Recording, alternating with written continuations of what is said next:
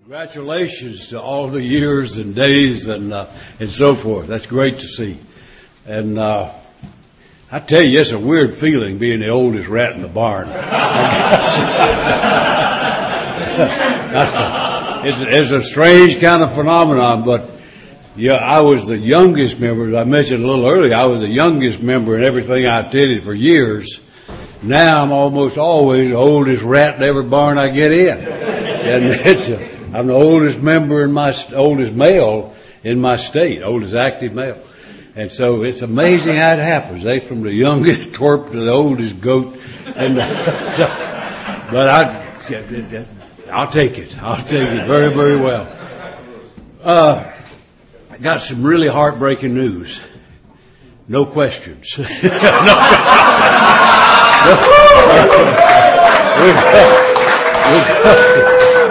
We're going. You're being from the South. I talk slow, think slow, react slow, and so we're going to move on and get into a part of the program that I dearly love. We got 2 sessions to go, and tonight, dealing with some of the things we're talking about on relationships, unity, and stuff like that. We're going to be doing that, and we're going to do it through the traditions, and so I want to deal with that at a personal level. Yeah, because it's a phenomenally important thing. I'll just tell you this by way of salesmanship. I probably deliberately use traditions more than I do steps. Where I'm going to pull on a tradition and use it for something far more often than steps. Steps are how I live. I don't need to pull a step. That's how I live. Traditions, on the other hand, are just tremendously good for handling specific problems. Of all the people that ever contact me, I would say, sometimes you be in a town and you say something that kind of dawned on somebody after I leave, and they'll call me. And about 90% of the time, it's a tradition issue, not a step issue, because that's the whole business of how you relate to the world around you.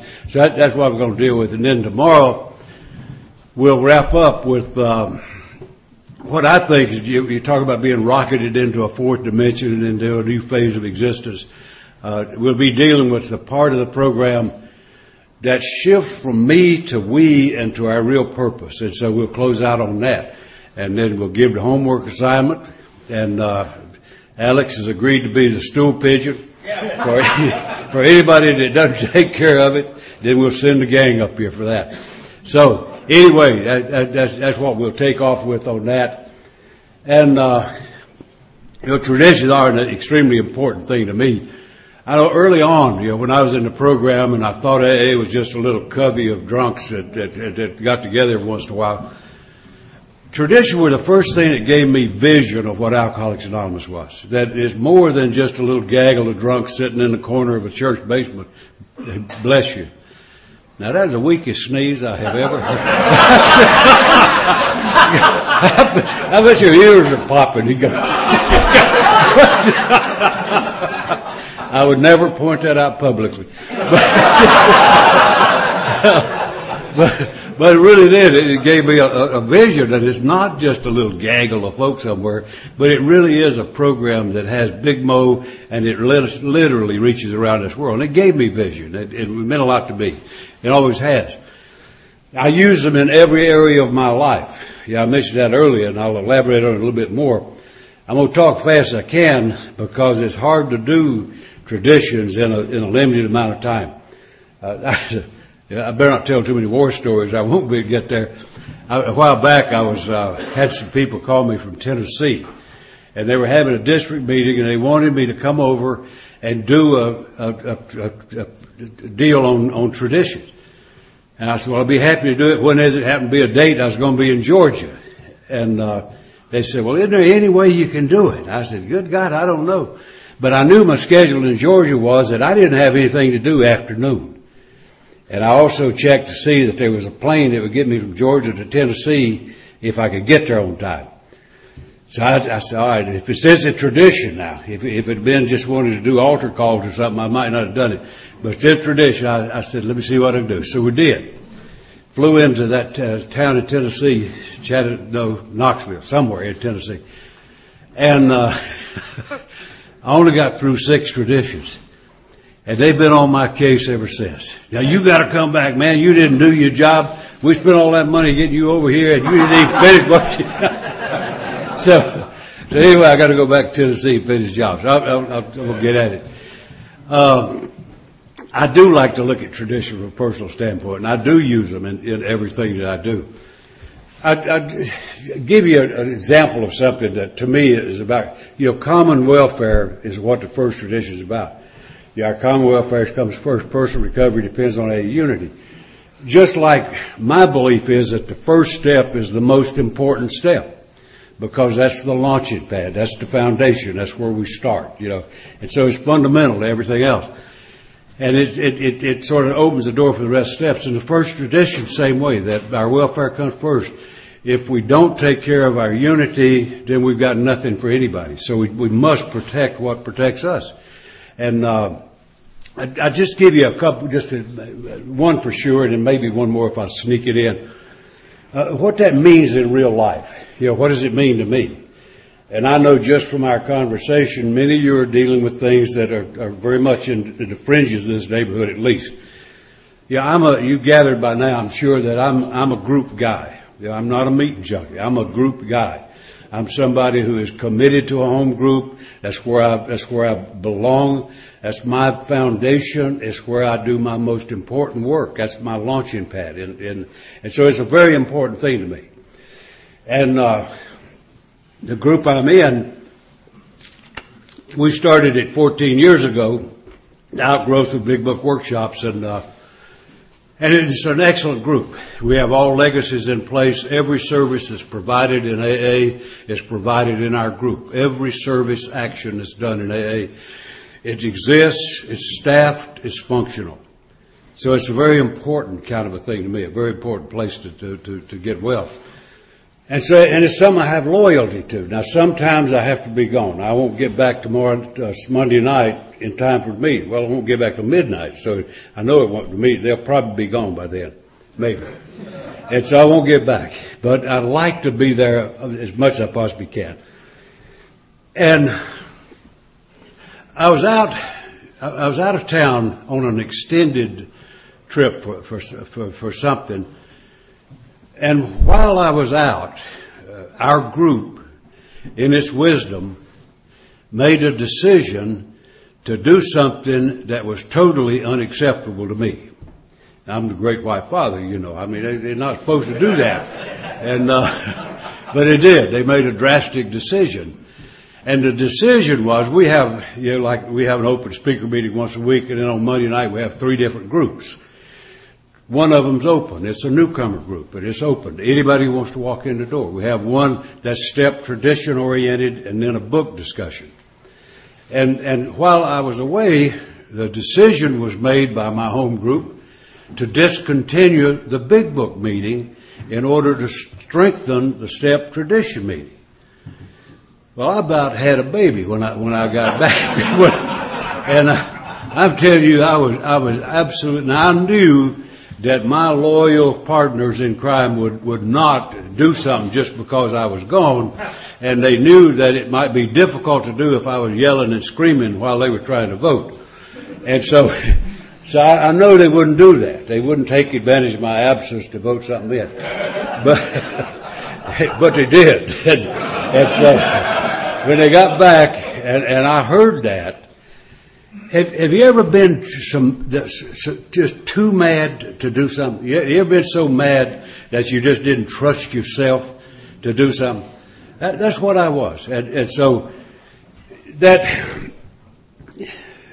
Alex won't quit bumming, will he?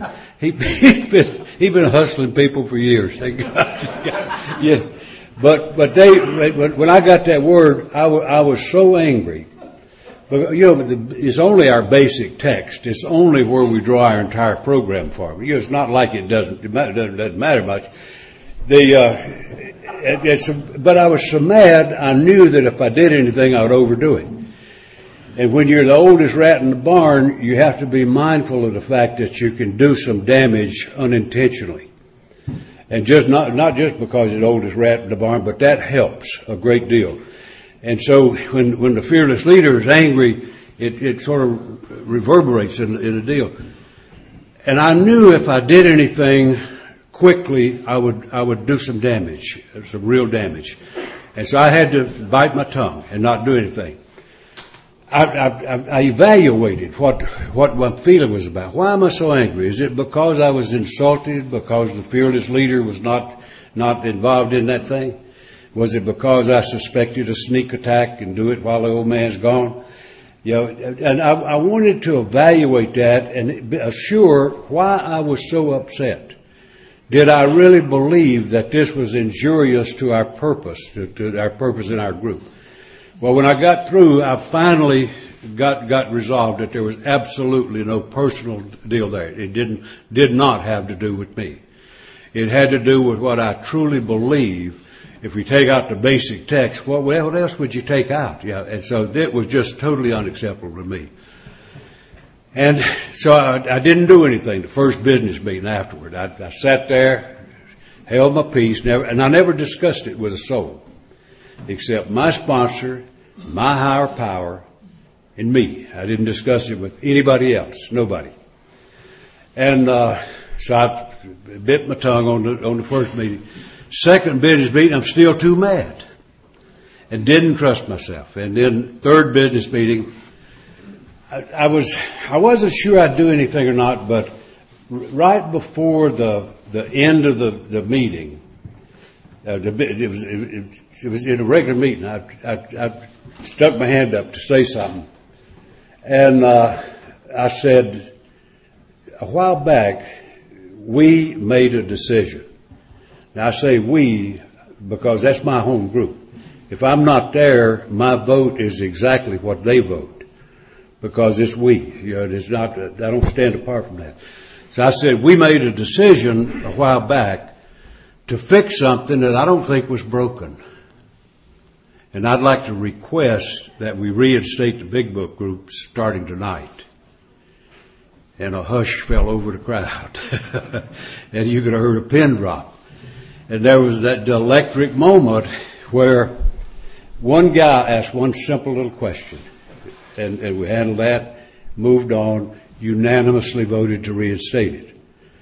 Now just think about that. See, if I hadn't been thinking about the common welfare and I just kept thinking about me and my feelings, I could have done a lot of damage. So when I talk about common welfare, I either mean it or I don't. And if I don't take care of that group, it can't take care of me. And so that's what I have to do, that the we is bigger than the me. And so that was as tough a test as I've had for a good while to deal with common welfare in a way that was extremely important to me. And so sometimes, that's what it is, when I have to get beyond myself. And that's what the common welfare is about. If it isn't good for the total, it's probably not good for me. And so that's what that tradition is about. It's about assuring that we're looking after the common welfare.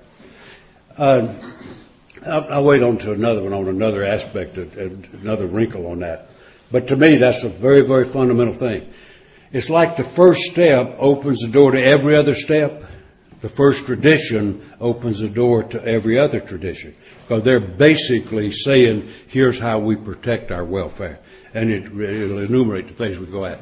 So that's fundamental to me. The second one is, good God, don't tell me if I can. That, somebody recite it for me, Pete. For our group purpose. I'm getting brain dead.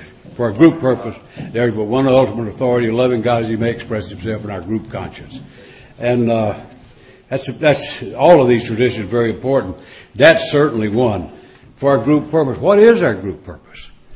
It'll define it a little later on. For our group purpose, we only have one purpose. And that's to carry the message to the alcoholic still suffers. That's what we're about. And for that purpose, there's only one ultimate authority. And it's certainly not the oldest rat in the barn. It's God as we understand Him, expressed through the group conscience. And that's what happened in that meeting, I think, at that time. But I personally think the term group conscience is used inappropriately in our fellowship far too often. I've heard it here this weekend, where we refer to a business meeting as a group conscience. That's not a group conscience. A business meeting is not that. That's taking care of business. It's taking care of the routine stuff. We need coffee, need something, somebody going to get the key, whatever. But that's just routine, take care of business. And so group conscience goes beyond that. Group conscience is prayerful consideration. Like I was doing that individually dealing with that issue. And I think the group probably did that very quickly when I raised the issue. And so for that purpose, there's only one ultimate authority, as expressed in the group conscience. What does that mean in real life? In looking at an issue that has real impact on our purpose needs to go to a group conscience. I'll give you an example. We just did a thing that the thing of reimbursing people for expenses was it's an ongoing issue that we have in the fellowship. I went for 25 years and would never accept reimbursement for, like, if I did a service job at GSR, DCM, something like that. I would never take reimbursement for my expenses. And one day it dawned on me, after about 25 years, that I was not being generous. What I was doing was being very selfish. And what I'm doing was denying my fellow members the right of participation. The hero's taking care of everything. Now, I didn't intend that. There was no malicious intent. My gratitude was deep, and I thought I was doing that. But everybody else's gratitude's deep too. And so what I'm doing was depriving those folk of the right of participation, and I don't have the right to do that. First time I ever took a check for reimbursement, I swear to God, I had to back up to take the check from this little gal that was writing. And I felt like a fool, but I knew it was the right thing. Now, that was a personal conscience. We had a deal that I read into a thing. It's, like you probably don't see this in Canada, but we had extremely high fuel costs. And I can tell by looking at the tanks, it's contagious because y'all have caught it too. But it's bad news. And I drove somewhere to an adjoining state to just speak at an anniversary. Now, I didn't pay no attention to that. But for some reason, I don't know, I guess I just had it on my mind. So I went to that thing and it was an eating meeting, folks brought in stuff, and all that kind of thing. And I spent $82 going from my home to that meeting and back. I spent $82. The other people in the group put $1 or $2 in the plate. And I thought, come on now. There's something wrong with that picture. That, self-support means more than what I put in. It also has to do with my taking away somebody's responsibility. And so when I bother to accept the weight and carry, I pay $82 and they pay $1 or $2. I'm not being fair to that group. I'm not letting them have the responsibility that they have. And so I had that on my mind a little bit. I never did say anything to that group because that was all history. And it was all right. It's not going to break me. It wasn't the money anyway. There's a principle involved in that called self-support. And when I got back to my group, I thought, now we are a group that's pretty well organized. We have speaker meetings every Thursday night, and we don't just take who we can get, not who's readily available. We look for speakers. We want diversity. We want people of different persuasions. We want people of different colors. We don't want everybody to be handsome like me. We want some ugly people up there. I mean, it looks like real drunks, So we want a variety of people. We want our speakers to look like America. We'll be a representative sheriff. So we don't just take who's available, we take who we want. We have it set up so that we want to have a local speaker one time a month because we want to be good neighbors to our friends. We want female, we want gay, we want straight, you name it, whatever. And so when you do that, there's going to be travel involved. And my little experience up there with that $82 made me more sensitive to that. I was thinking about it. I thought, we're not being self-supporting. We asked somebody to spend $100 to come speak at our meeting. There's no self-support in that. That's called using people, is what that is. And so I brought that up at a business meeting and said, I was real proud of my group. I was really proud of them because there was a lot of reluctance to get into that reimbursing folk. They understood the principle. But my group is extremely, proud's the wrong word. They feel very strongly about our support of AA services at all levels. You know, we contribute every 3 months. We go broke by design. We spend every bit of money we have. You know, we take care of our fundamental expenses. We have a prudent reserve in there. Everything beyond that, we break out 4 different ways. We contribute equal amounts to our local intergroup, our district, our area functions that take in our state, and our national, which takes in the General Service Office. So we routinely do that. We don't have to make a decision. It is a decision. And so we do that every time. And my group's reluctance was they didn't want to lower the level of our contribution. And I was really proud of our bunch for that. But at the same time, we're either going to continue using people or we're not. We're going to be self-supporting by paying our way or we're not. And that was a weighty group conscience issue. And we finally wound up getting an ad hoc committee to go to the tedious detail, bring back a recommendation. And they did. And so we came back with something, and we now do that as a matter of course. And that's the deal, you know, that's what does a group operate on? And when it's a real issue, that is the prayerful consideration. That's what a group conscience is. It's prayerful consideration of a matter that would affect our purpose, eh? And that's what it is. And so it's a vitally thing. Leaders are but trusted servants. They don't govern. We have leaders. A number of leaders stood up in this group tonight. Now, everyone just stood up right then. Oh, he's quitting. He's not. I heard he's a leader. He's leaving. Oh. Well, God, as much as I drink, you think I know how to open a bottle. But leaders, I'll let you in on a little secret that it's just my secret, but I believe that anybody, I just pick a number, anybody over 5 years sober is a leader. I don't care whether you want to be or not. Don't care whether you even agree to it or not. You are. Well, who do new people look to, eh? You're not going to look to somebody that's got 5 days, are you? You're going to look to somebody that's got just some time. So they're a proven commodity. And you're going to be able to trust that they're going to not just get out and get drunk, talk about you.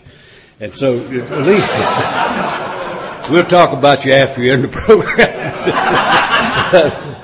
But, yeah, that's who you look to, eh? Yeah, that you got to look. And so leaders don't have to be barking commands. It's a matter of the role that you demonstrate.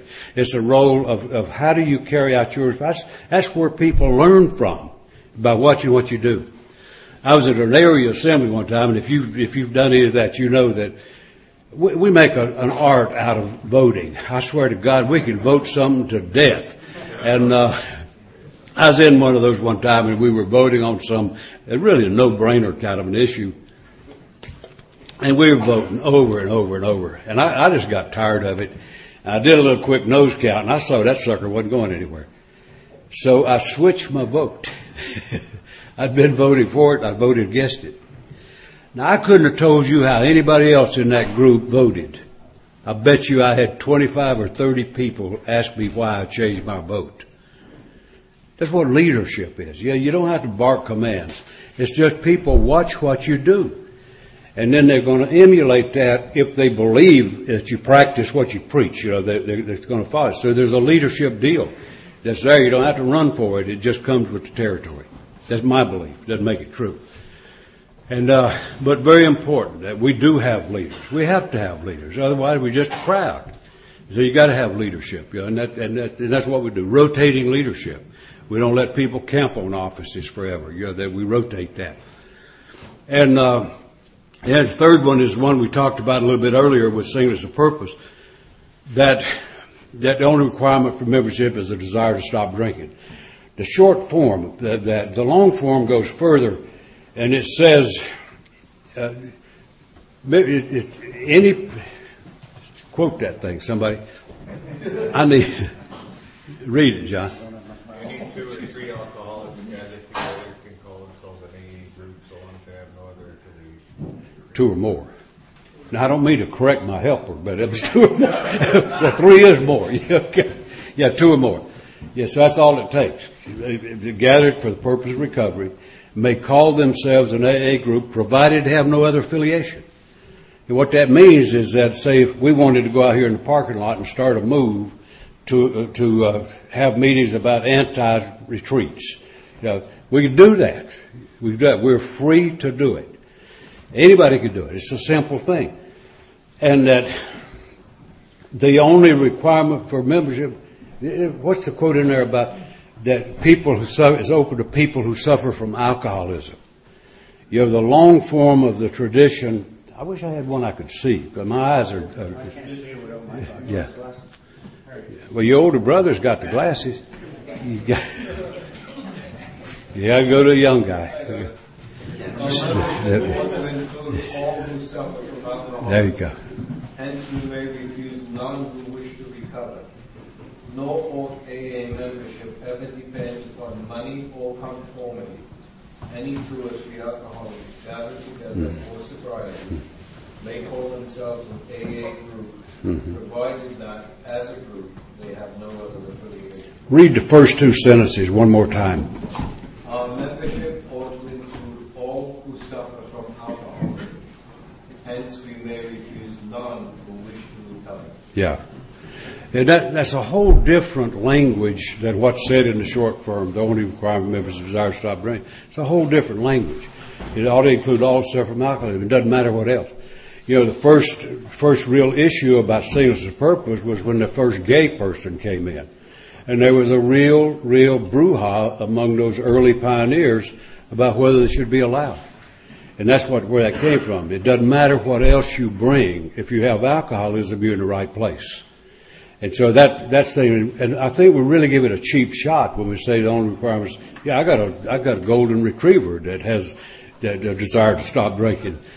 Never has had a drink, but he wants to quit before he starts. I offered him some one time. He wouldn't take it.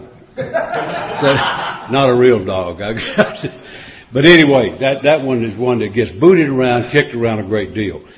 And it's one that I always like to kind of underline that a little bit because it is such a widespread, prevalent kind of a concern in the fellowship. And so this is the baseline for that kind of thing. Fourth one is about autonomy. That each group should be autonomous except in matters affecting other groups or AA as a whole. I like to break it down, as you've gathered by now, to personal. Every one of us in this room is entitled to autonomy. Every member is entitled to autonomy. Every one of us. That we can AA any way we want to, provided it doesn't interfere with somebody else's right to do the same thing. And it's a kind of a tricky thing. Like, I don't have the right, because I get the privilege of speaking, I don't have the right to get up here and use gutter language. I don't have that right. I don't have that right to impose that on what may be a highly spiritual moment for you. And I'm abusing my license to do something when I start doing that. I'll tell you one reason that's important. Well, it's important to me just because in general. But what it looks like in real life. I was over in Tennessee speaking at a conference one night, one weekend. And the guy who spoke on Saturday night, I'd never seen him before or since. But he thought he was supposed to do a stand-up comedy act. Now, our counter tonight did a great job of doing that. A very enjoyable countdown. Sometimes they're painful, but that was well done. Good fun. And that is good, clean fun, eh? Well, this guy thought he was supposed to be funny. He sounded like a Las Vegas comic, if you've been there and enjoyed that special thrill. that he was the poor guy was not funny. I mean, in no way. He tried hard. I swear to God, he tried. He threw out everything he had. And you know how it is when you're just sinking. You know you're going down, and you paddle harder. And that's what he was. And the more he was sinking, the worse he got. And I swear to God, that was the most absolutely worthless, insulting, inappropriate talk I'd ever heard. And I've heard a bunch of them. But I'm sitting there with my wife. She doesn't hear that from me. I sure don't want her hearing it from some clown in Tennessee. No way. That's not what we're there for. And so I didn't like it personally. But now I was mild compared to the two people sitting right in front of me. One of them was the poor person who invited the speakers. And all the time he's talking, I could see her just squirming. And the guy sitting beside her, I assume was her husband, it was fascinating. I was watching his neck. You ever seen a thermometer go up, and then you could see the red going up in his neck, and his ears started glowing. And I said, I don't think he's having a good time. And so after that guy finally gave up, he didn't quit, he just gave up. So I saw that lady that was there, and I said, it looked like your friend you were sitting with didn't really enjoy the meeting tonight. And she said, Tom, you will never know how absolutely mortified I was at that whole deal. Yeah, I have never been more embarrassed in my life. The man sitting with her was her minister at the first meeting of AA he had ever attended. And I'll guarantee you it was the last meeting of AA he ever attended. You think about that. That's more than just purist virtues. That's a matter of just common sense, of common decency. Here's a guy that will impact more alcoholics in the next year than any of us will come close to doing. And I'll guarantee you that boy would recommend an alcoholic to go to hell quicker than he would to AA. See, what a disservice, where somebody has taken a license to just sort of shoot off at the mouth. And in the course of it, how much damage is done.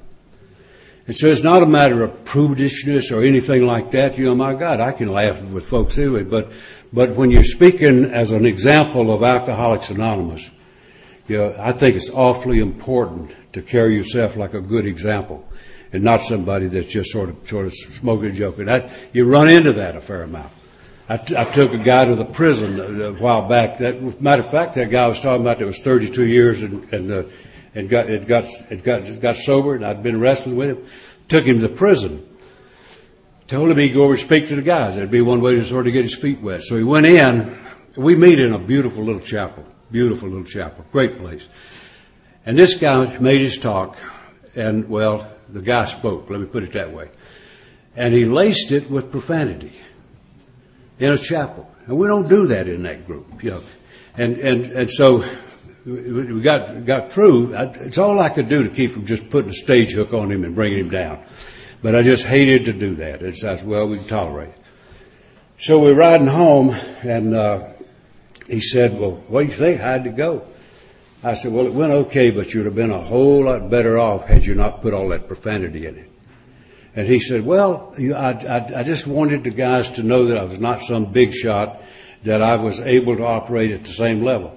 I said, what you just did was insult a whole room full of people, because what you communicated is what you think of them. And yet what you're doing is taking guys, they got 168 hours in their week just like we do. They got 1 hour of decency where they can come in and expect to have some sane spiritual stuff.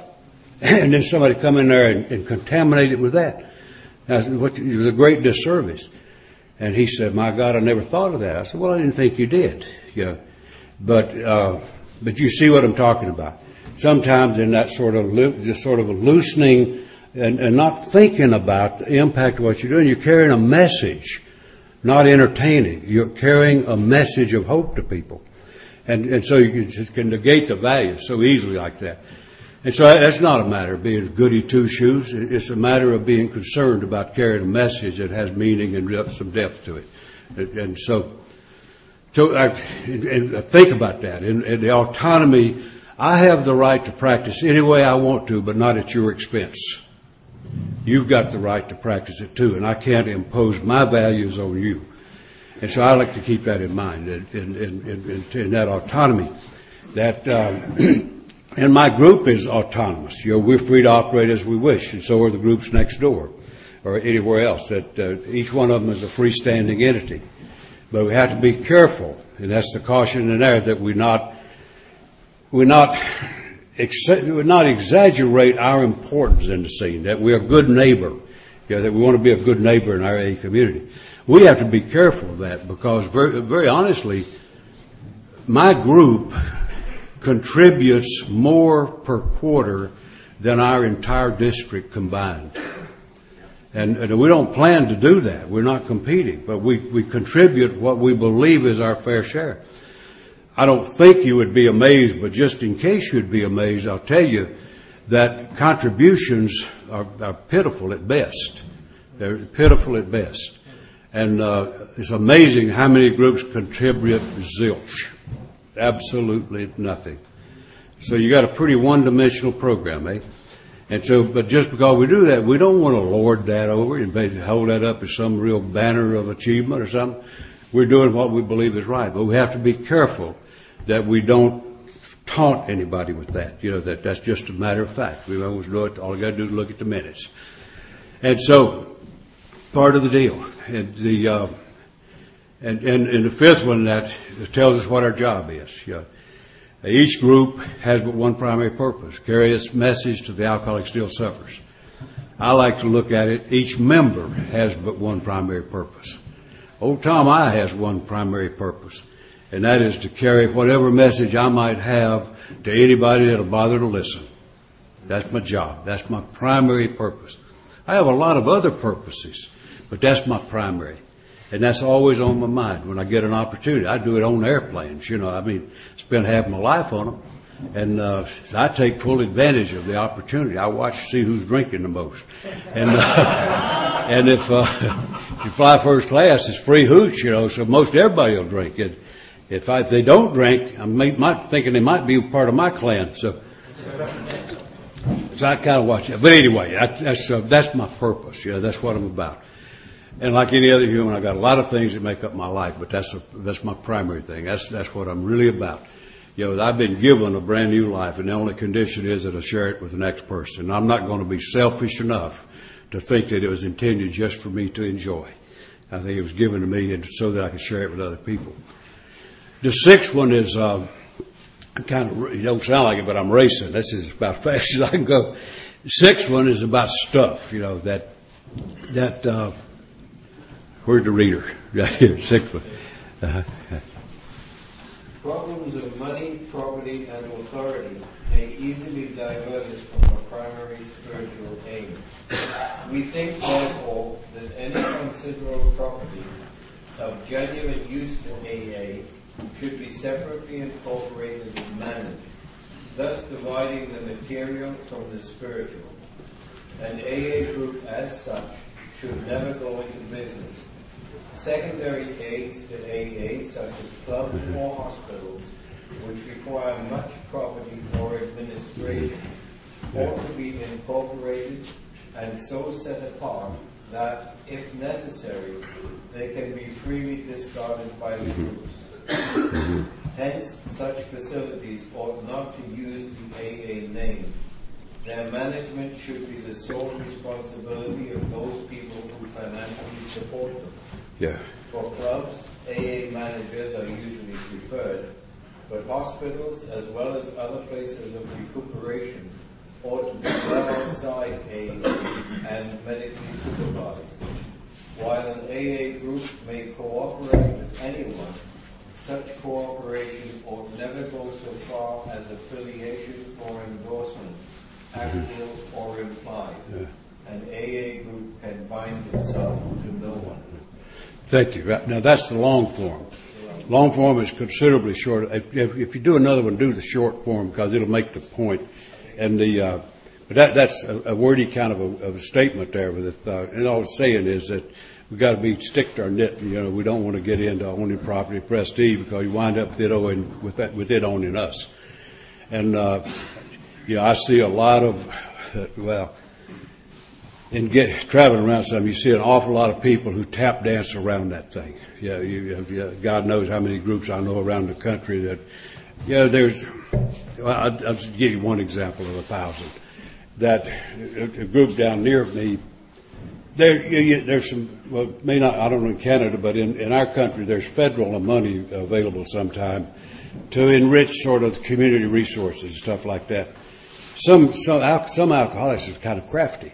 And so they saw an opportunity to get funding provided they put something else in the same building. And so they started developing what they call a community building. And there's nothing in the world except a subsidized building that's owned by AAs and paid for by the government.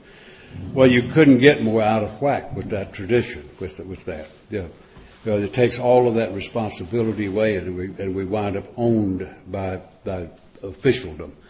And so they called me and wanted me to come down and speak at the meeting. And I said, okay, I'll come down. They said, yeah, by the way, we want to show you our new club. And I said, well, I'll take a look at your club, but please don't tell me where you got it. Because I may get arrested as an accomplice in where you got it. And so I went down and looked at the nice thing, but I didn't feel good being there. Yeah, because it's just exactly what that is, where money and property pulls us off course. Let me put that in a little bit of a human context, from a personal aspect. I have to be off. Remember that story I was telling about the Jaguar? Who you suppose owned who with that Jaguar? That guy was sold his soul, getting this kind of sort of visual affirmation of himself, I guess. But whatever it was. I'll give you an example of what it could do to a human being. I'll give you two real quick ones. Had a guy call me one day. He told me I had agreed to speak at his anniversary down in an adjoining state, and I swear I didn't remember it. And so he said, "Well, you told me you'd come." And I said, "Did you have a date?" He said, "No, but you told me." I said, "Well, my God, man, I didn't give you my calendar and say just pick a date. You got to have a date, and see what we do." So he told me the date, and I said, "No, I'm sorry, I can't do it. And I've already got a commitment." Now, the commitment I had was to my son. Now, that's a commitment. That was a very important commitment. He was in that little old thing, where you build a little old car, kind of a thing, where the father builds the car and the son takes the credit. That's about the way it works. And so he had one, and I said, "If you make the state finals, I'll go with you." Well, that was my commitment. He made the state finals, and I told him I was going. So I told the guy. Now, this guy was a kind of a high roller type fella. He was in the not wrestling cows. He was in the cow selling business and doing rather well. And so I told him, I said, "No, I'm sorry, I can't do it." He said, "But you said you'd come." I said, "Yeah, but I didn't give you my life. You pick a day to come, I'll be glad to do it. But otherwise, I can't do it. Got a commitment." And he said, "Well, let me check it a little bit." He wouldn't give up. He had to have who he wanted when he wanted them. And so he called me back in a little while. And he said, "Can you be at," and I told him, I said, I can't be back before 6 in the evening because I've got to travel to do. He said, "Can you be at the Southern Pines Airport at 6 p.m.? I said, "Yeah, I can." He said, "Great. Come on down and be ready to travel because we're going down to that state." This was before 9/11. And I got to the airport, of course, small airport. Everybody knows everybody. And so when I got there, they didn't have all this security like we do now. And they already had the door open. It looked like they were escorting the president to the helicopter. They were there, and I'm running through there to get to the helicopter. That's what he's got parked, is a helicopter, running. I said, "My God, I didn't sign up for this kind of stuff. Man, I'm supposed to just be sober and happy. I'm not supposed to be riding that stupid thing." So I got on it. And rattled all the way to down in Lorient, South Carolina. Thought we'd never get there. It was like riding a pogo stick, for God's sake. That was just when I got, thank you so much. Well, we're talking about this being sacrifice and giving stuff. You didn't hear that part. Yeah, but we got down there. When I got off that thing, I was shaking. I got right straight to the podium, and I was shaking the podium. And I still had got the thing. So got through with it. And next morning, I'm headed back. So we go back and get the helicopter, took off, and all at once he banged down on the ground. I said, why'd you slam dunk this thing? He said, I didn't slam dunk it. We crashed. I said, God knows, man. I think I'm ever going to get out of here. So he borrowed another plane, flew me, and I finally got there. When he got off, he handed me an envelope, and I said, what's that? He said, just a thank you card. We appreciate you coming down. I said, okay, fine. Put it in my pocket, got home, opened it up, had a wad of money in it. So I called him immediately, and I said, big guy, you just made a bad mistake. He said, what? I said, you put a bunch of money in my pocket. We don't do that. He said, no. He said, that's all right. We can afford that thing. That's what we want to do. And I said, no, we don't do that. I'm not a hooker. I'm not for sale. I don't rent out. That's not what this is about. I said, don't you tell me where to send this back, and don't you ever do that to anybody else at AA, me especially. Because what he's doing, if I'd have taken that, I would have been for sale. And that's not what we do. We give it away. We don't sell it, for God's sakes. And that guy, and by the way, that was his 3rd anniversary. He had to have it his way. And unfortunately, it was his last anniversary, because he died drunk just shortly after that.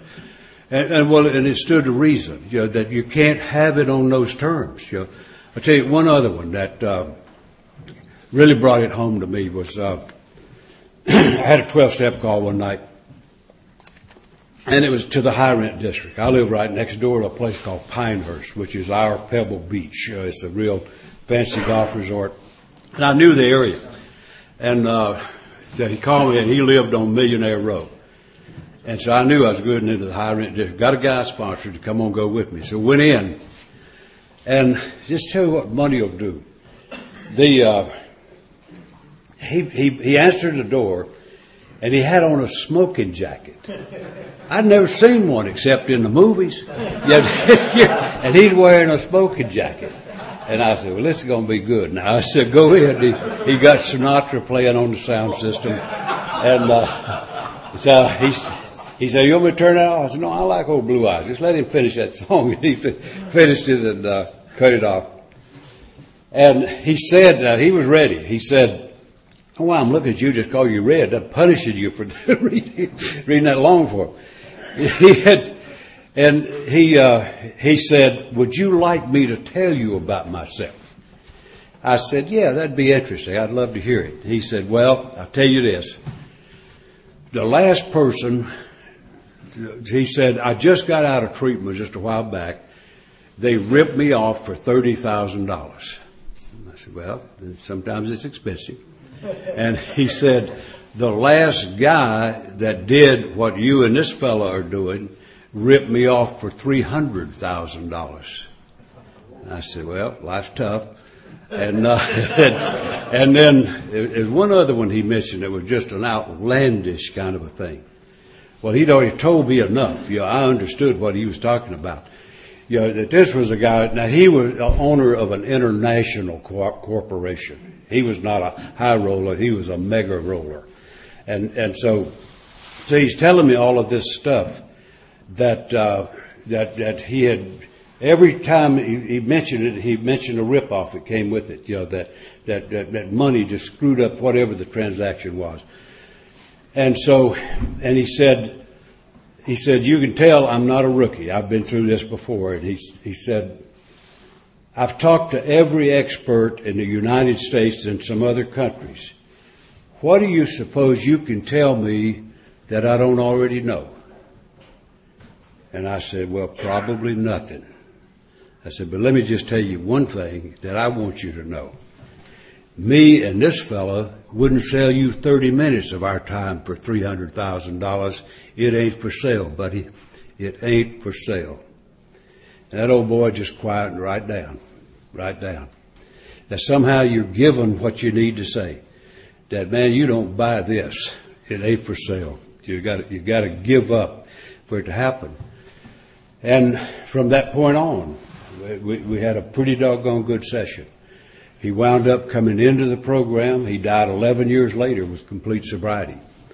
But see what I'm talking about? What money can do. This guy had himself imprisoned in a mansion with God. It was a pitiful thing. I ran into him in the DFW, the Dallas airport one time. I'm going to Jockstrap, Arkansas or somewhere to tote the message and do God's work. And I said, where are you guys going? Him and his wife. He said, well, we thought we'd go down to Acapulco for a few days. And I said, you poor baby, I don't know how in the world you stand that. But it's just great. To me, it makes the point that when you get money in it, what you do is screw it up. And you become owned by that. He's imprisoned with his own richness. And what a tragic thing to see that happen. And it can happen so easily when we start getting that mixed up and we get to thinking that we can buy our way through, and because we got a few bucks we can buy a little better piece of cake or something. And so I could give you 50 examples of that kind of thing, but you see the point. That when we get owning buildings, the buildings own us.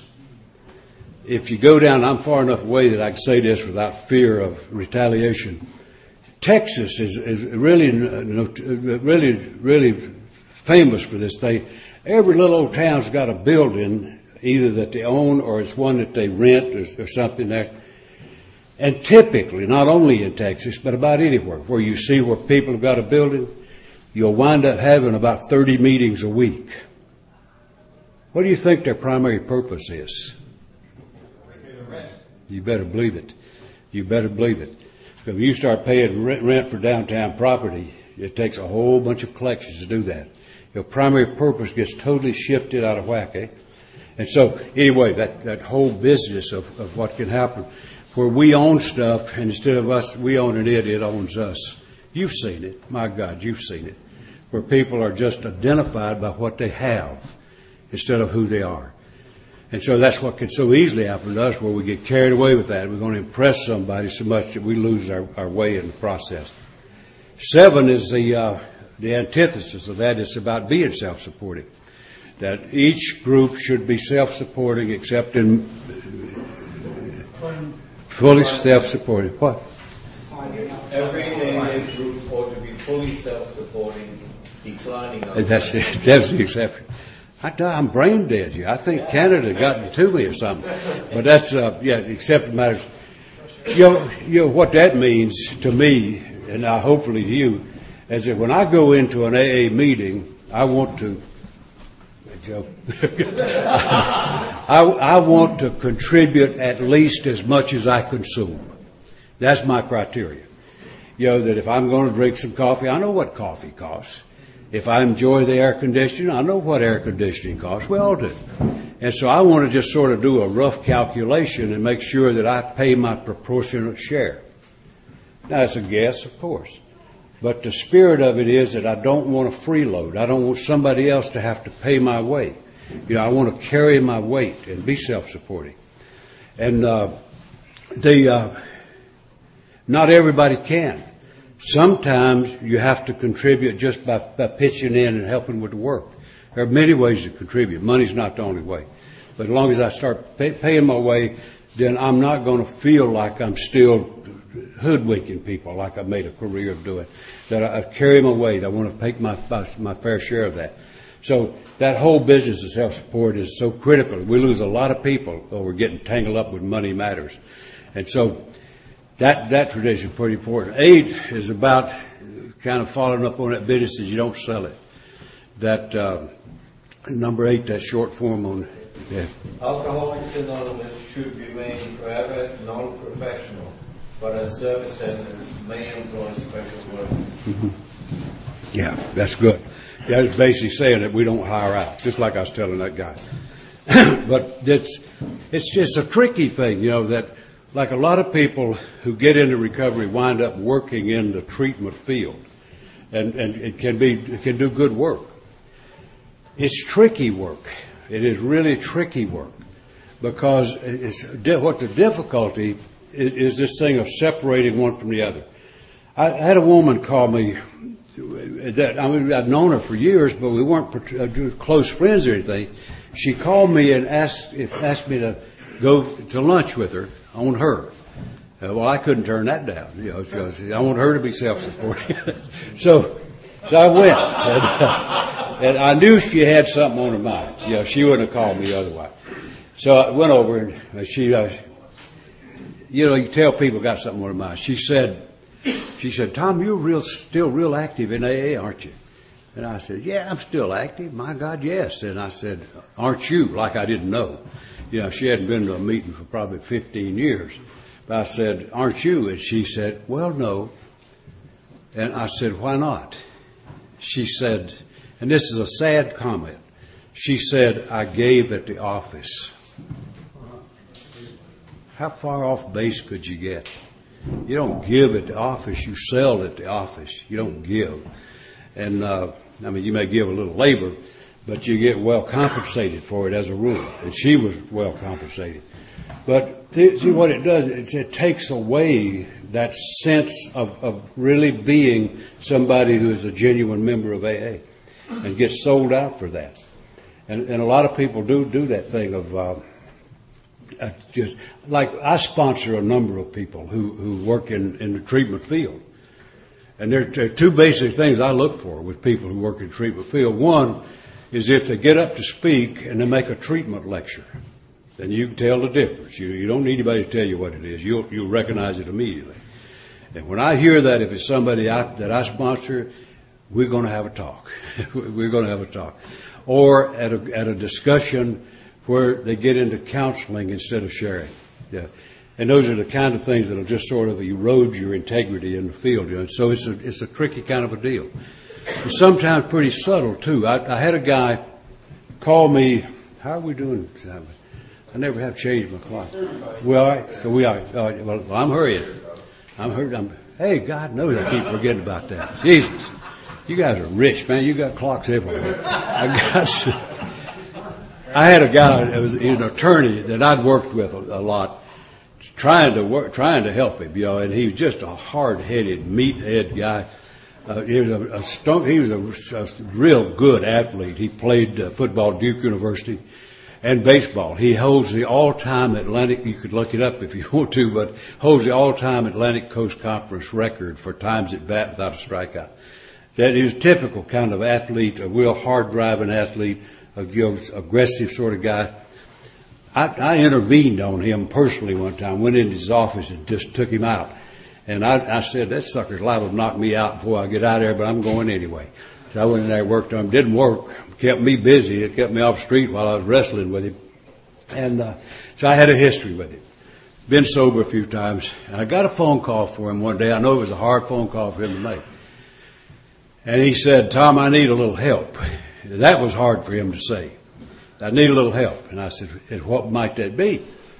And he said, well, I was in your town a while back, and I jumped town with a hotel bill unpaid.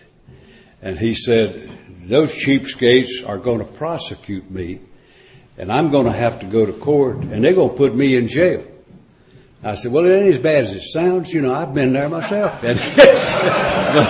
But there was no sale. He said, no, man, I can't go down to the lawyer. They'll kill me. And so I said, where is it? And he told me. And I said, well, okay, I'll take care of it. And so I did. I went over. He said, now I got to have a receipt, because if I don't have a receipt, man, I'm gone. So I said, okay, I'll get it to you. So I went over, paid the bill, and got that. And he said, I will pay you back because I'm selling my car, and as soon as I get that money, you'll be paid back. I said, don't worry about it, for God's sakes, man, you're worth a few bucks. And so don't worry about it. I'm not. And he said, no, I want to pay you. I said, well, fine. So a little later, now listen to the subtlety of this. This is what a crafty lawyer will do. He sent me a check for the amount plus $5. Is that cagey or what? You know a better way to negate a gift? That's like tipping a waiter. And I very carefully placed that back in the envelope and said, "You're probably a good lawyer, but your math stinks. Do something appropriate with that." So I set it back. But you see, a simple little thing like that, eh? And he probably didn't think about that, but that would negate the value. That way he could push it off. Those AAs don't care about a guy like me. But he couldn't say that, that I wouldn't, if I'm for sale, it's surely not for $5. And but anyway, just a sneaky thing about that whole business. And like that guy that when I was telling with the helicopter, had I taken that money, that would have paid for everything. That would have been, he didn't have any obligation, no appreciation to anybody. He'd hired somebody to come in and be an out-of-town entertainer. And so just sneaky kind of stuff like that. And so that thing of being careful, if I take 1 cent for anything I do, I'm a professional. I may be underpaid, but I'm a professional if I take any money for anything I do at AA. That's tricky because I travel a great deal, and just like coming here, there's considerable expense to fly some drunk not halfway, all the way across the country. Particularly into Vancouver. Man, they think this is precious land. And they have a bonus payment due for landing on the cherished soil. So it's a lot of it. And I have to be careful with that. If I didn't take reimbursement for expenditures, I would be sponsoring the workshop. And that's a little out of whack, And so that's what we do. We pay our way, with whatever it takes. And that can be a tricky kind of a train sometimes. And so that whole business of money and how we handle it. Oh, I wanted to tell you one other thing. If I just jump back for a minute to that 7. I'll tell you just one little quick story on that thing. About how valuable it is. I mentioned that group I sponsored in the prison. When we started to set that group up, we had a meeting with the warden and all the staff there, just sort of going over the ground rules, what we're going to do. And in the course of it, I said, we would like for this group to be self-supporting as much as possible. Meaning we don't want anything from the state provided to that group. We want that to be a group of Alcoholics Anonymous. And the warden said, we knew each other, he said, "Tom, these guys don't have any money." I said, "Don't kid yourself, man. Some of them got more money than me and you put together. But now most of them don't." That's right. Most don't. I said, "But can you imagine how much dignity you can buy for 50 cents if that's about all, if that's about all you have?" He was just quiet for a minute. He said, "I see what you mean." So right today, that group of guys, that's probably the thing they have the greatest pride in is the fact they're self-supporting. We do a little program for new arrivals where some guys from the group go and tell them about the group. One of the things they always say, at the end of our meetings, we have refreshments. We'll have coffee and pop, stuff like that. And they always say, and you can believe this prison and this state has absolutely nothing to do with providing that. We buy that stuff. We're self-supporting. It's great to see them hustling. They start trying to beat something out of people. Great to see. But what they're doing is learning the principles. They're learning the principles in that. And so, and the other story, I just mentioned that, but no extra charge, but I'm going to throw in one more. I was out in California. A guy called me I didn't know him, but he called me from somewhere out on the coast. And he wanted me to come to a town and to speak to a gathering of the AAs in 3 cities. And I said, "That's fine with me. I'll be glad to do it. The date's open and I'll be glad to do it."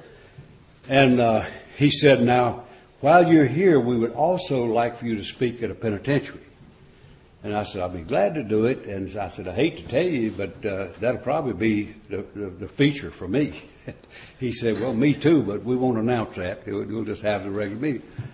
So I went over to that. Well, I got a deal in the mail that was from the federal penitentiary at that place in California.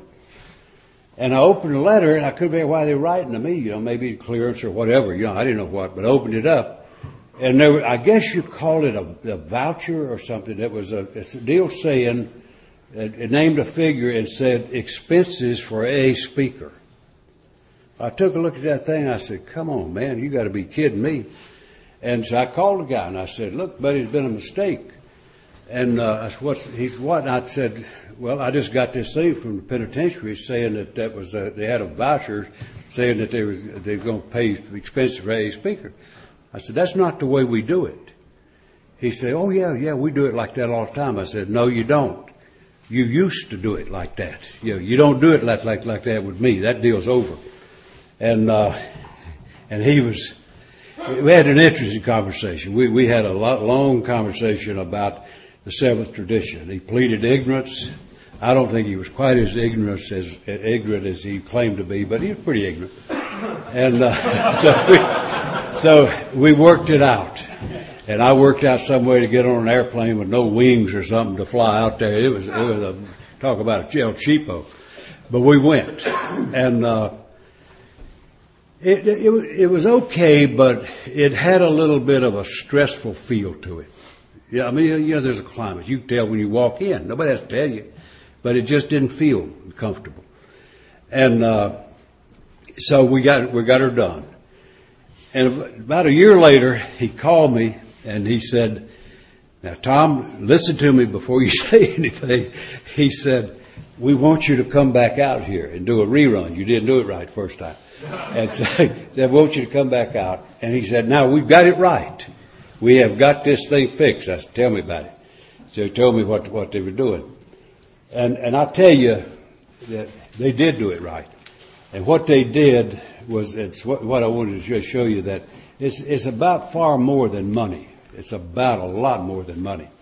And what happened, when I take this with me when I'm going to be even touching on traditions, because this was something that had great value to me. That first time I went out there, it was okay, but it was routine. You know what I mean? It's just sort of just a routine little deal. The next time I went out, it was a totally different place there. He sent me this. If any of you have ever been around an institution, this is called a withdrawal sheet.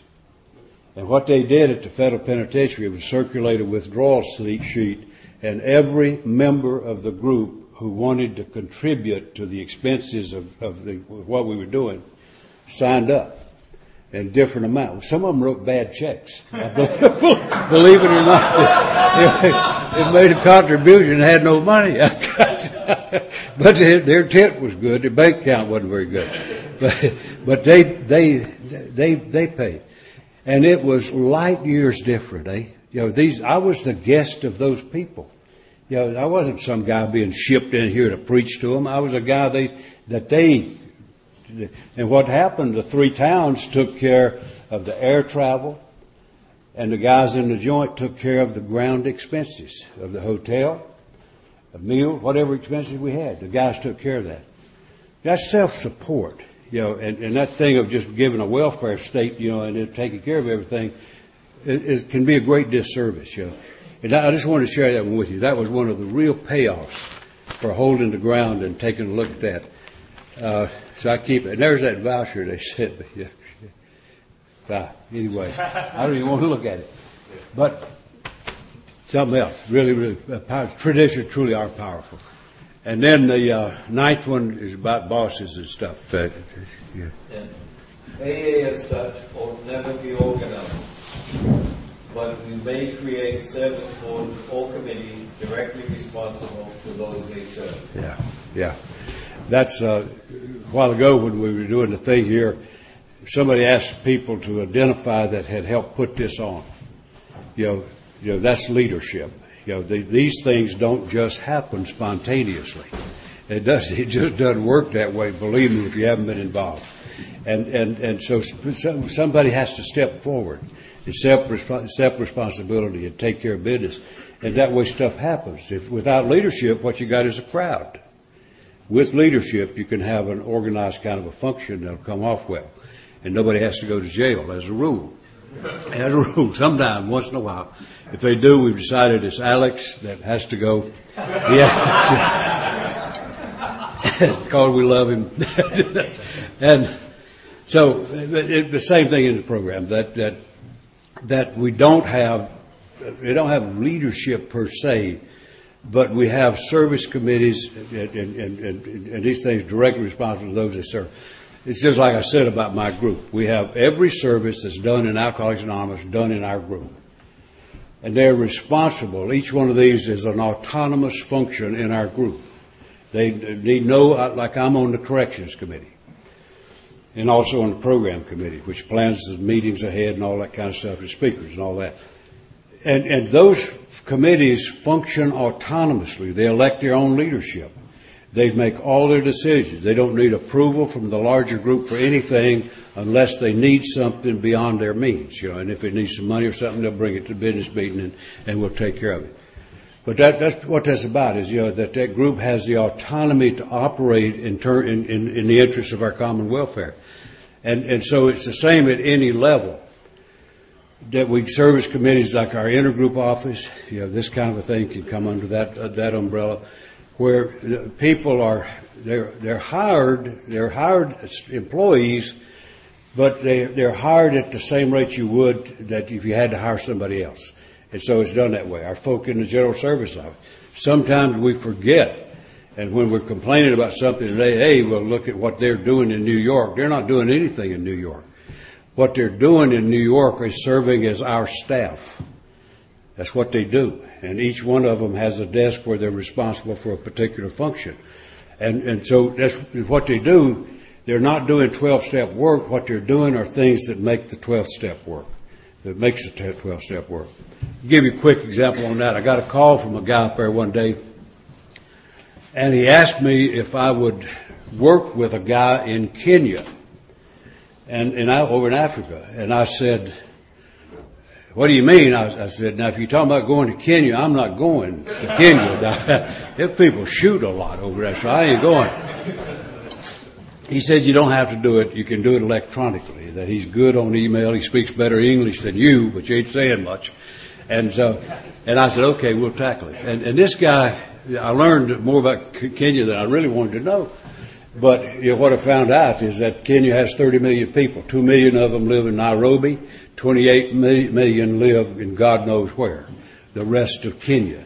And to round them up, it would take an awfully big roundup. And so he's concentrated in Nairobi, period. And so this fella, Michael's his name, is a marvelous fella. And so he has some grit and some ambition. He wanted to get the program out. He wanted to do something in the correctional facility. He had a lot of interest in that. So he had a lot of folks locked up. He wanted to do something. So I had the real pleasure of helping that guy draft a plan. When you start, it's amazing what you run into. When you start trying to draft a plan in a country where the average family lives on less than $1 a day, less than $1 a day, they're not going to have a lot to put into the basket. They're going to have very little. So they had problems, and so I told him, I said, tell me about your place. He said, ask me some questions. It'll make it a little easier. So I asked him the obvious questions to me. Where are the facilities? How far you got to travel to get there? What kind of resources do you have? Do you have any connections with the people? What about transportation? Do you have any cars? Money, stuff like that. I mean, just natural, logical information to see if you're going to start launching a plan. That's where I found out about the demographics of Kenya and the economic status. So it's a real challenge. And what we wound up doing is saying you're going to have to carpool. If you only got one car, let's pitch in. Everybody get 5 people, put them in the car. Everybody put in a little something you might be able to drive. It had steel tires too. They didn't have any tires. So anyway, it was an interesting challenge. But that's what our office does, eh? I did the 12-step work. But somebody in the office that we employ to handle international affairs is the one who answered the phone and talked to Michael and said, they don't do service at the General Service Office. What they do is the administrative work so that could get funneled to the right person. And I was the guy with the short stick, so I got it. And what a great experience. I went over it, and one of the things that there's a little bit of a language problem. Michael wanted to do some public. I told him, I said, you need to do some public information and CPC work, like getting a cooperative relationship, and talking with folks and getting some interest. Well, he didn't quite understand what that meant, so he sent me a picture, big blown up picture, had 600 fellas sitting squatted on the yard of the prison, and Michael is up on some big platform making a speech. He thought the information was to tell the inmates. I said, no, you got to get the people who run the place, to have a little knowledge about the thing. So great fun working with that.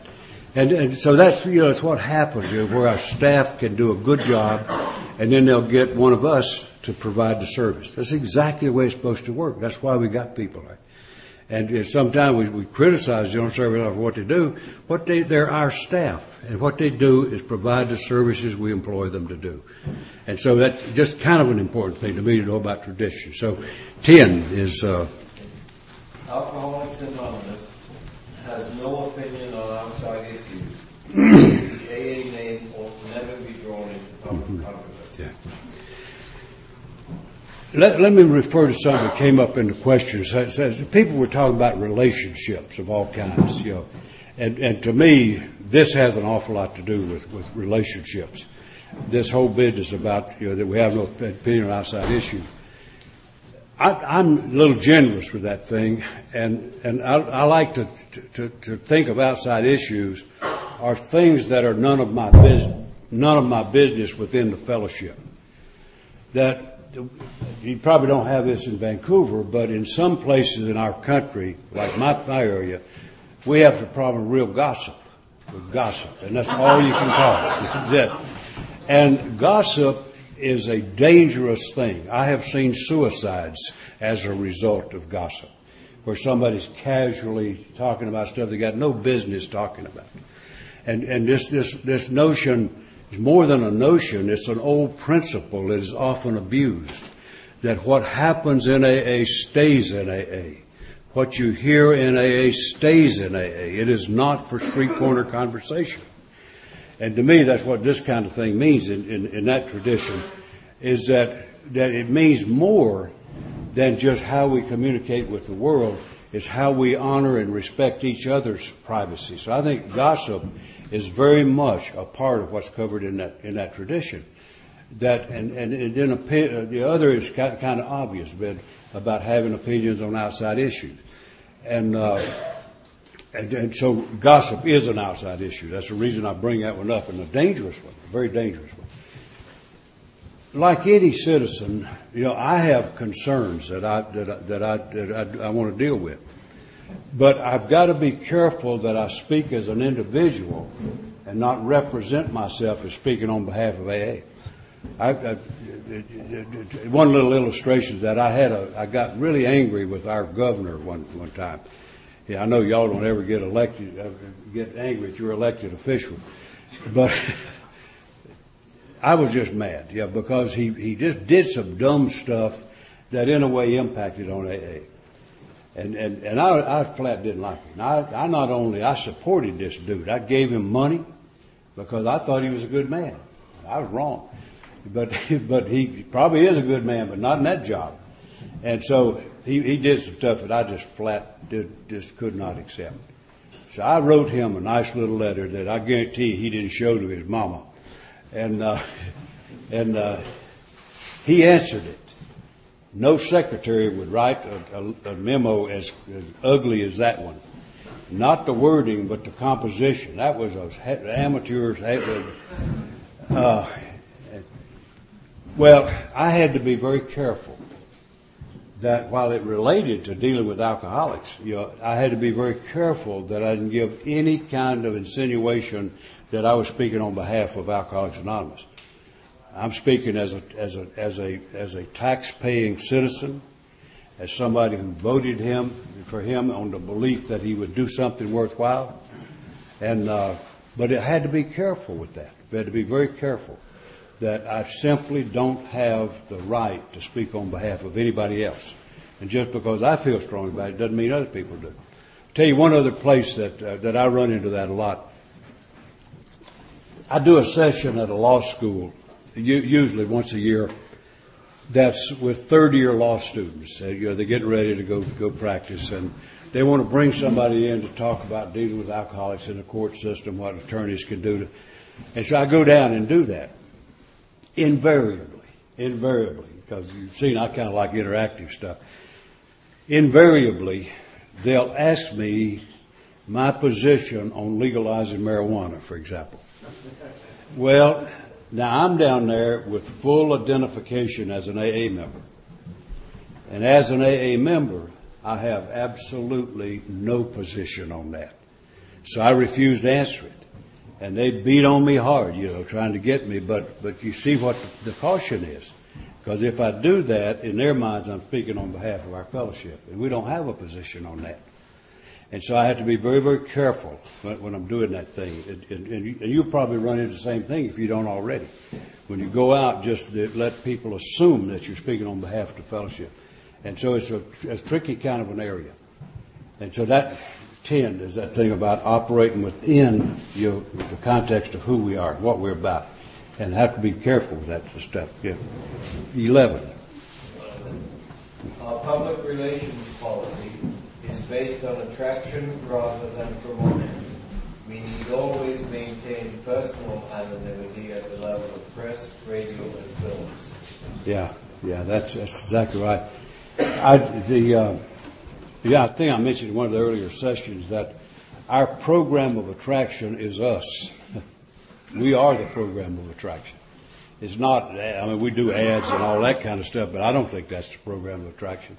I think we attract people by the way we handle ourselves. Or we repel people by the way we handle ourselves.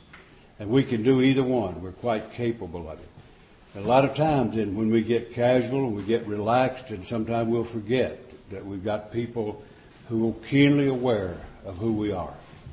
And oftentimes, I know at one time I had one of my bosses, a secretary of correction, and I were meeting in a corrections workshop, and we went over and had dinner, and the boss was really kind of a stern old dude, but he was in a jocular mood, and we were the manager came over and told me, he said, we're going to have to close this down a little bit over here. God knows you're running our customers off. Well, we weren't exactly a sterling example of decorum, that night. I wasn't real proud of that. And I'll tell you one time when I really had this brought home to me in a positive way. I had a bunch of guys that we were getting ready to put on a workshop at a district meeting. And so we met in the lobby of a hotel where one of our folks was staying. And we were meeting. Now, we had about a half dozen people, with me and 5 other people. We were going to be doing a panel. So we were going over this thing, getting our game plan together, what we're going to do and how we're going to do it and all that kind of stuff. And now I paid no attention, and I don't think anybody else did in our bunch, to anything going on in the lobby. I had noticed at the next table, this is a good example. I noticed the next table, a white-haired couple, they were an older couple, were sitting there, and I noticed they kept cutting a look over there once in a while. So they got up, went over, checked out, and came back by, and they stopped at the table. And the lady was the bolder of the two. She said, we didn't intend to eavesdrop on what you guys are doing, but we were just curious, what are you doing? I said, well, we're going to be putting over a panel this afternoon, and we're sort of getting it together. And she said, oh, what's the panel about? I said, it's about service. And she said, well, that's nice. In relation to what? And I said, Alcoholics Anonymous. And she and her husband finally spoke up and said, oh, isn't that great? Yeah. And she said, the reason we noticed that, we are both people who have been highly engaged in all kinds of circles. You guys were the most intensely focused people either of us had ever seen. Now that was a shining moment for Alcoholics Anonymous. Suppose we'd have been there just barking out dirty jokes and stuff like that, and that, it wouldn't have been much of a program of attraction, eh? Yeah, but I'll guarantee you, either one of those old folks would send their grandchildren without hesitation. And so that's why I think it's just a matter. I don't think you have to be paranoid about stuff, but just a matter of being conscious that, particularly in small towns, people know you. Yeah, they know who you are. And then when they see that, we're going to be an example, good or bad. We'll be one or the other. We can't be neutral. And so it is an important thing in that program of attraction that we be very careful about, how we handle ourselves and when we're dealing with people, to do it in an appropriate kind of way, to demonstrate the quality and integrity of what we're about. And so we got a lot that you got a lot of stuff at a program. I won't go into a bunch of it, but we get a lot of notoriety on television. And unfortunately, a lot of it creates a lot of dismay for me. Because, what's happened is that Alcoholics Anonymous, rather than public information, I never thought I'd see the day, but all too often Alcoholics Anonymous becomes the butt of jokes in late night comedy. And it's a tragic thing, that it's not their fault. It's up to us to help people understand differently than that. So we sort of get what we fail to sow in a way, but those are not things that attract people, but they're things that just happen, and so I hate to see that happen. You get stuff in papers that we had a thing, and I know you have them here. In fact, you just had something in this city that's absolutely heartbreaking. That had to do in a different venue, but it had to do with identifying people in ways that are tremendously injurious and just happen not far from where we sit. And so it's not isolated, this kind of thing. Whether that was related to anybody with alcoholism or whatever, I don't know. I haven't read it yet, but I just heard it. And we had a deal in North Carolina where boy meets girl on AA campus, and that's not newsworthy. It happens.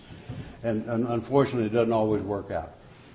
And you had a case where a guy and a girl, this is what wound up in the paper, had apparently gotten involved, and they went out somewhere, and the guy murdered the girl and crushed her head with a rock. A brutal, well, there's no such thing as a gentle murder, but that was a brutal kind of a cold-hearted kind of a thing. Well, the newspaper just absolutely just blasted that, as they would. That's their job, for God's sakes. That's what they're paid. That's what they're paid for. The public has a right to know. And so they reported it, and it made it sound like that they met in AA and the scheme was hatched there that culminated with that. Now, I was really troubled about that, troubled a great deal, because what an image, eh? What an image. Now, how do you deal with it? And I was racking my brain trying to figure out, because what we have to recognize is, particularly when you're dealing with outside agencies, is that writers and editors, when they're going through journalism school, they learn nothing about anonymity in AA. It's not taught. So if we want them to understand that, it's us who has to carry that message, not depend on somebody else, because it simply won't happen.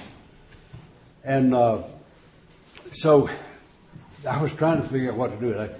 Writing an angry letter about that would have been adding coal to the fire. It would not have been an effective thing. And I just felt compelled to do something. But what could you do? Attack somebody for doing their job? I mean, they have to report this stuff as factually as they can. And so I was sweating over it, and about 2 weeks later, a writer on that same paper wrote an extremely sensitive article. It wasn't contradicting the other article, but he wrote a very sensitive article about a thing. I wrote a letter of commendation to that writer. Didn't mention the other letter, but gave the commendation for the proper reporting. And in that way may raise the level of sensitivity. But it's all we could do. I mean, you couldn't attack people for doing what they have to do. And if you have concerns about those kind of things, it's in our court. How do we get people to be more sensitive to that kind of stuff? Asking them is one simple way to do that. And so television people, all that kind of stuff, those are the public that we need to inform and help them understand the criticality of anonymity in early recovery. Very critically important. But they don't know it if we don't bother to tell them. I had a group of guys. I was doing a workshop in California with a bunch of old goats. I mean, they were old, and we were up on a piece of a mountain, and there's 4 guys came in from California, and they were just young guys out trying to have a good time. They were going up and down the coast harassing people, and it was harmless. You know, they were just out on a lark. And so they heard there were some old goats up on the mountain. They were AA guys. They heard there were some old goats up there. And so here they came. And they were just sort of goofing around. They were just trying to have a little fun. So they came in, and they kept throwing out a little stuff there, you know, trying to get a little humor, and all they hit was a stone wall. You know, we weren't buying any of that. So they finally gave up on, you know, trying to turn it into a party. And because we weren't going to do that. You know, it's fine for you to have fun, but not at our expense. You know, we got work to do. And so they gave up on that. And then one of the guys spoke up. They were all from Hollywood. And he said, we'd really like to get into discussion. He said, we've got an enormous problem, and everybody here knows it, that our people who are well-known celebrities are always in the press and on television exposing everything about their problems with alcohol, their attempt to do something about it, coming out of treatment. And the sort of the spokesman for the group said, what can we do about it? And I said, well, you may be able to do something. I said, but you know what? I said, let me just ask you a question. Answer your question with a question. When was the last time anybody in Hollywood, California, met with the editor of the paper and talked about the sensitivity of anonymity for people in early recovery? Of course, you know the answer. Yeah, it was just a blank look. And okay, there's your point of action. If you care about that and you want something done, bother to go and have a talk with the editor, the manager, or whoever, and explain what this is. People don't know that. They don't know it. And so if we don't bother to let them know, who is? So I think this whole business of how you deal with that thing and let this program of attraction not turn into some sick joke on television. But that's us. And if we don't care, it'll keep happening. But I think it's very much the ball's in our court on that kind of thing. So that, to me, I mean, that's kind of a weak-sounding tradition. But when you think about it in that regard, an awful lot of people die trying to get in these doors, and they wind up in this just sort of bouncing ball thing. Yeah. So it's a pretty important kind of thing, I think. Yeah. And anonymity is the spiritual foundation of all our traditions, ever reminding us that experience before personality. Anonymity is the spiritual foundation of all our traditions. Every one of them about anonymity.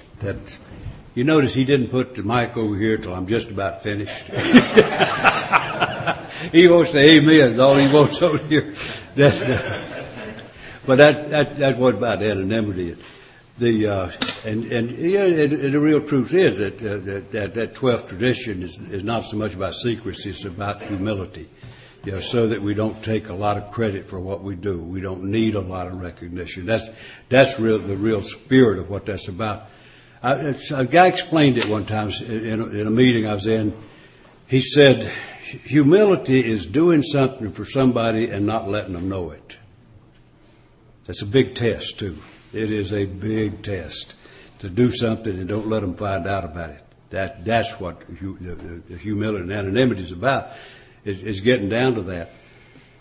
And personally, I really believe that anonymity is something that we really bounce around in all kinds of directions.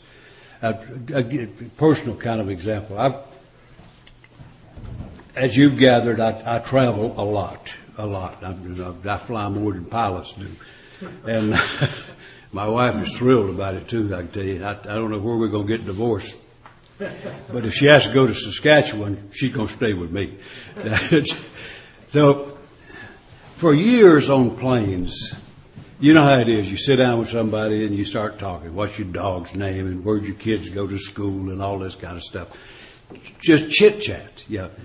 And for many, many years, people would, obviously we're flying to Vancouver, but say, where are you going? I said, well, I thought I might go to Vancouver since that's where the plane's going. And so, but just brilliant question like that. And then nearly always, for many years, the way I handle it, is say, what are you going to do in Vancouver? And for years, I wouldn't lie. I would just sort of put a little smoke screen on it. I'd say, oh, I'm going there to a retreat, and oh, is that right? What's it about? And I said, oh, it's about troubled families and individuals and problems, and I just sort of fog it that way, And it dawned on me one time, what on earth am I doing, for God's sakes? But I'm up here in a metal pipe, blasting through the air, 30, 40,000 feet in the air. Don't tell anybody, God Almighty. What has that got to do with anonymity, for God's sakes? That is the dumbest thing. And when it finally dawned on me, what are you doing, my friend? That's stupid. It's either fear or pride. That's all. That's all. Either fear or pride. And so I thought about that, and I said, I'm not going to do that anymore. And I haven't. I tell you, if people want to know where I'm going, I'll tell them. And if they want to know what I'm doing, I'll tell them. In no uncertain terms. And if they're not careful, I'll tell them a whole lot. But it is stupid that here I am. It couldn't be more isolated, for God's sake. Good chance might not even get back. And I'm going to, don't tell anybody. Jesus. That anonymity is not intended to be a prison, And so I just right now, if somebody asks me, I've got enough sense to know when you're boring somebody. But I'll tell you what, and I've been doing it now for probably 35 or 40 years. I have never had one single person who was less than eagerly interested.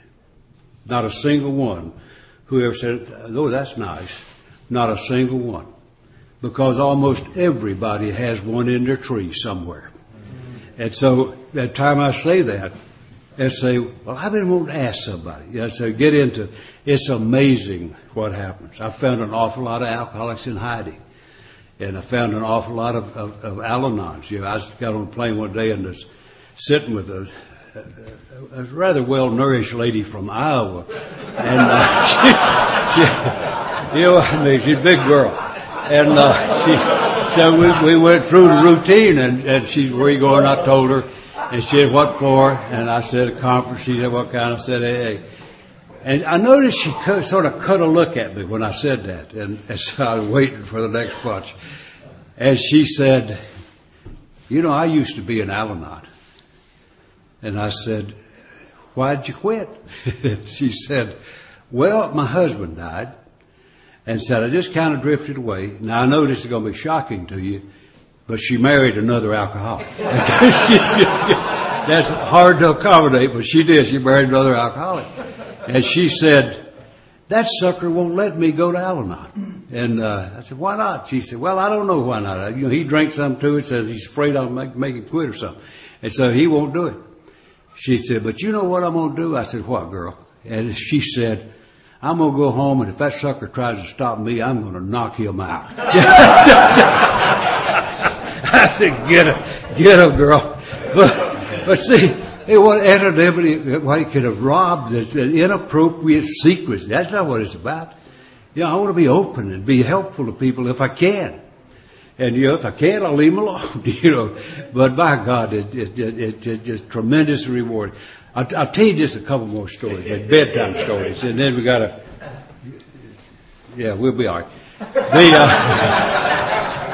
It's just fascinating to me about, how when you're free and you can just sort of engage with people and not just sort of paranoid looking, hide and stay.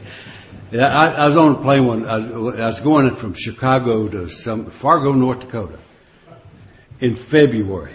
What a thrill. I thought, God knows, good speakers are in Brazil or somewhere. I'm going to Fargo, North Dakota. And so I get on the plane, and there's a young woman sitting by the window, and I had the middle seat for some reason. And so I sat down, and we just started to chat a little and asked those same inane questions, like, where are you going, Fargo? Where are you going, Fargo? And I asked her why she was going to Fargo. And she said, I want to relocate, and there's a job for a librarian, and that's what I do. So I'm going there to interview for a job as a librarian in Fargo.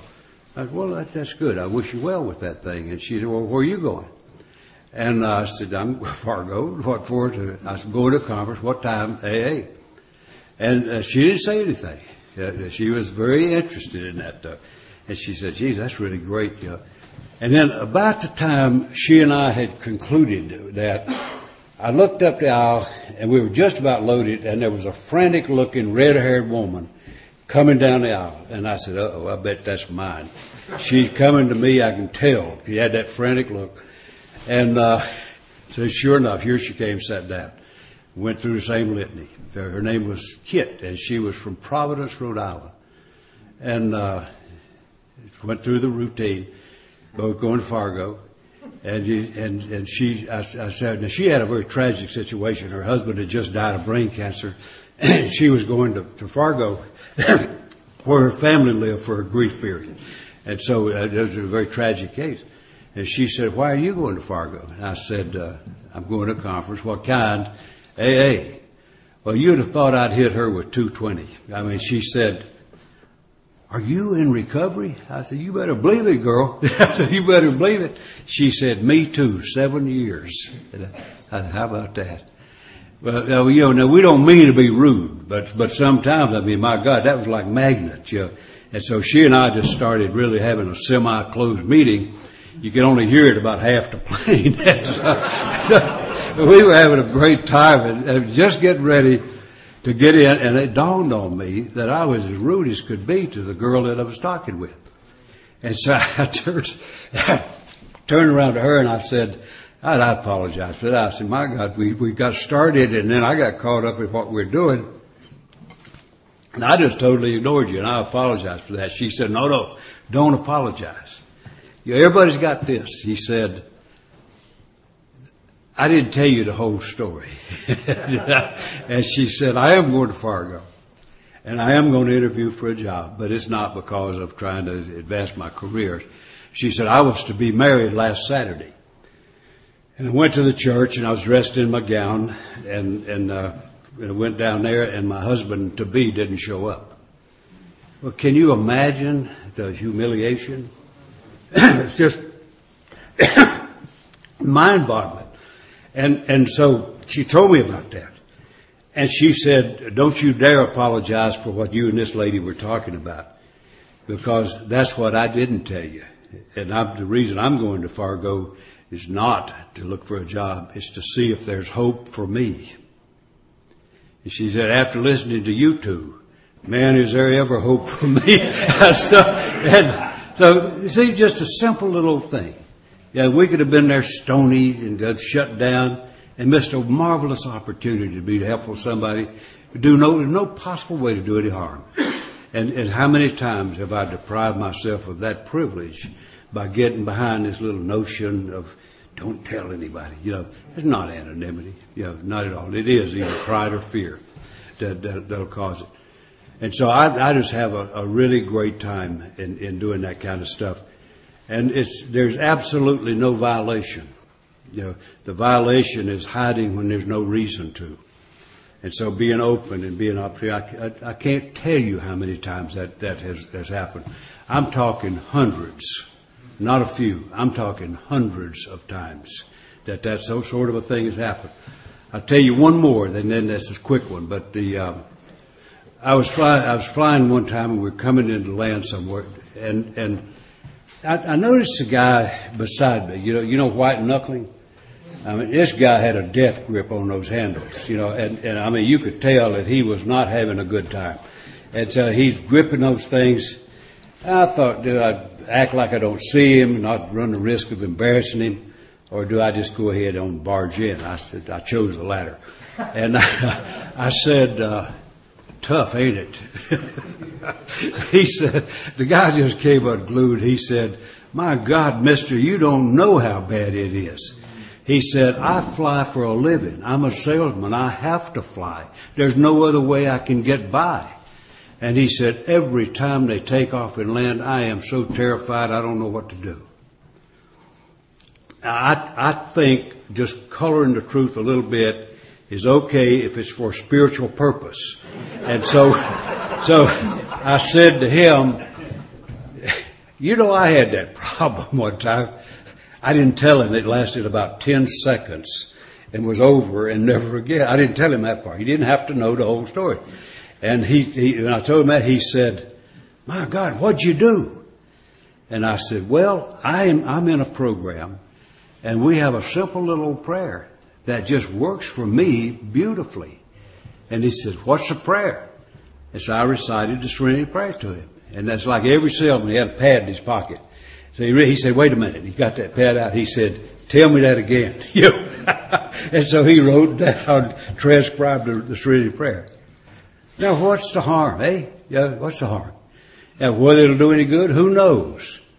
But at least he didn't get some cold, stony dude sitting over there paying no attention. You got somebody that was attentive and tried to be helpful. There's no loss in that for anybody. And so the whole thing of what I'm dealing with right now is that thing that anonymity is not about fearful hiding. It's about protecting against that ego. It's about putting myself up so that I've got to be notarized, being notorious or stuff like that. But it's not about secrecy. It's that thing of being able to not take credit and all this kind of stuff. So it's not intended to be a jail. It's intended just to protect me from myself. So, as fast as I could go. Yeah. Anybody want to comment or anything before we say adios? It's bedtime. We have a girl in our group. She never had chaired before. And she got up. I guess she thought she was at home with her kids or something. She got up in front of the group. They're going to lead the Serenity Prayer. She said, "Close your eyes." So everybody closed their eyes, and then we started to pray. So, whatever, it didn't hurt anything. So, get good stuff. I hope you like going through this kind of thing, because it really is a dimension of recovery that I think is just enormously important. A lot of time we treat traditions like it's hard work. It isn't. It's about this thing of being able to live in harmony and effectively with the world around us. That's what it's about. And we don't have to live in fear and in hiding. We really can just reach out and engage. So good to see you. I hope you'll have a good night. I can't wait to get on my absolutely wonderful bed. and I hope you'll have a good night too. See you in the morning. Take care. Thank you. Thank you, God.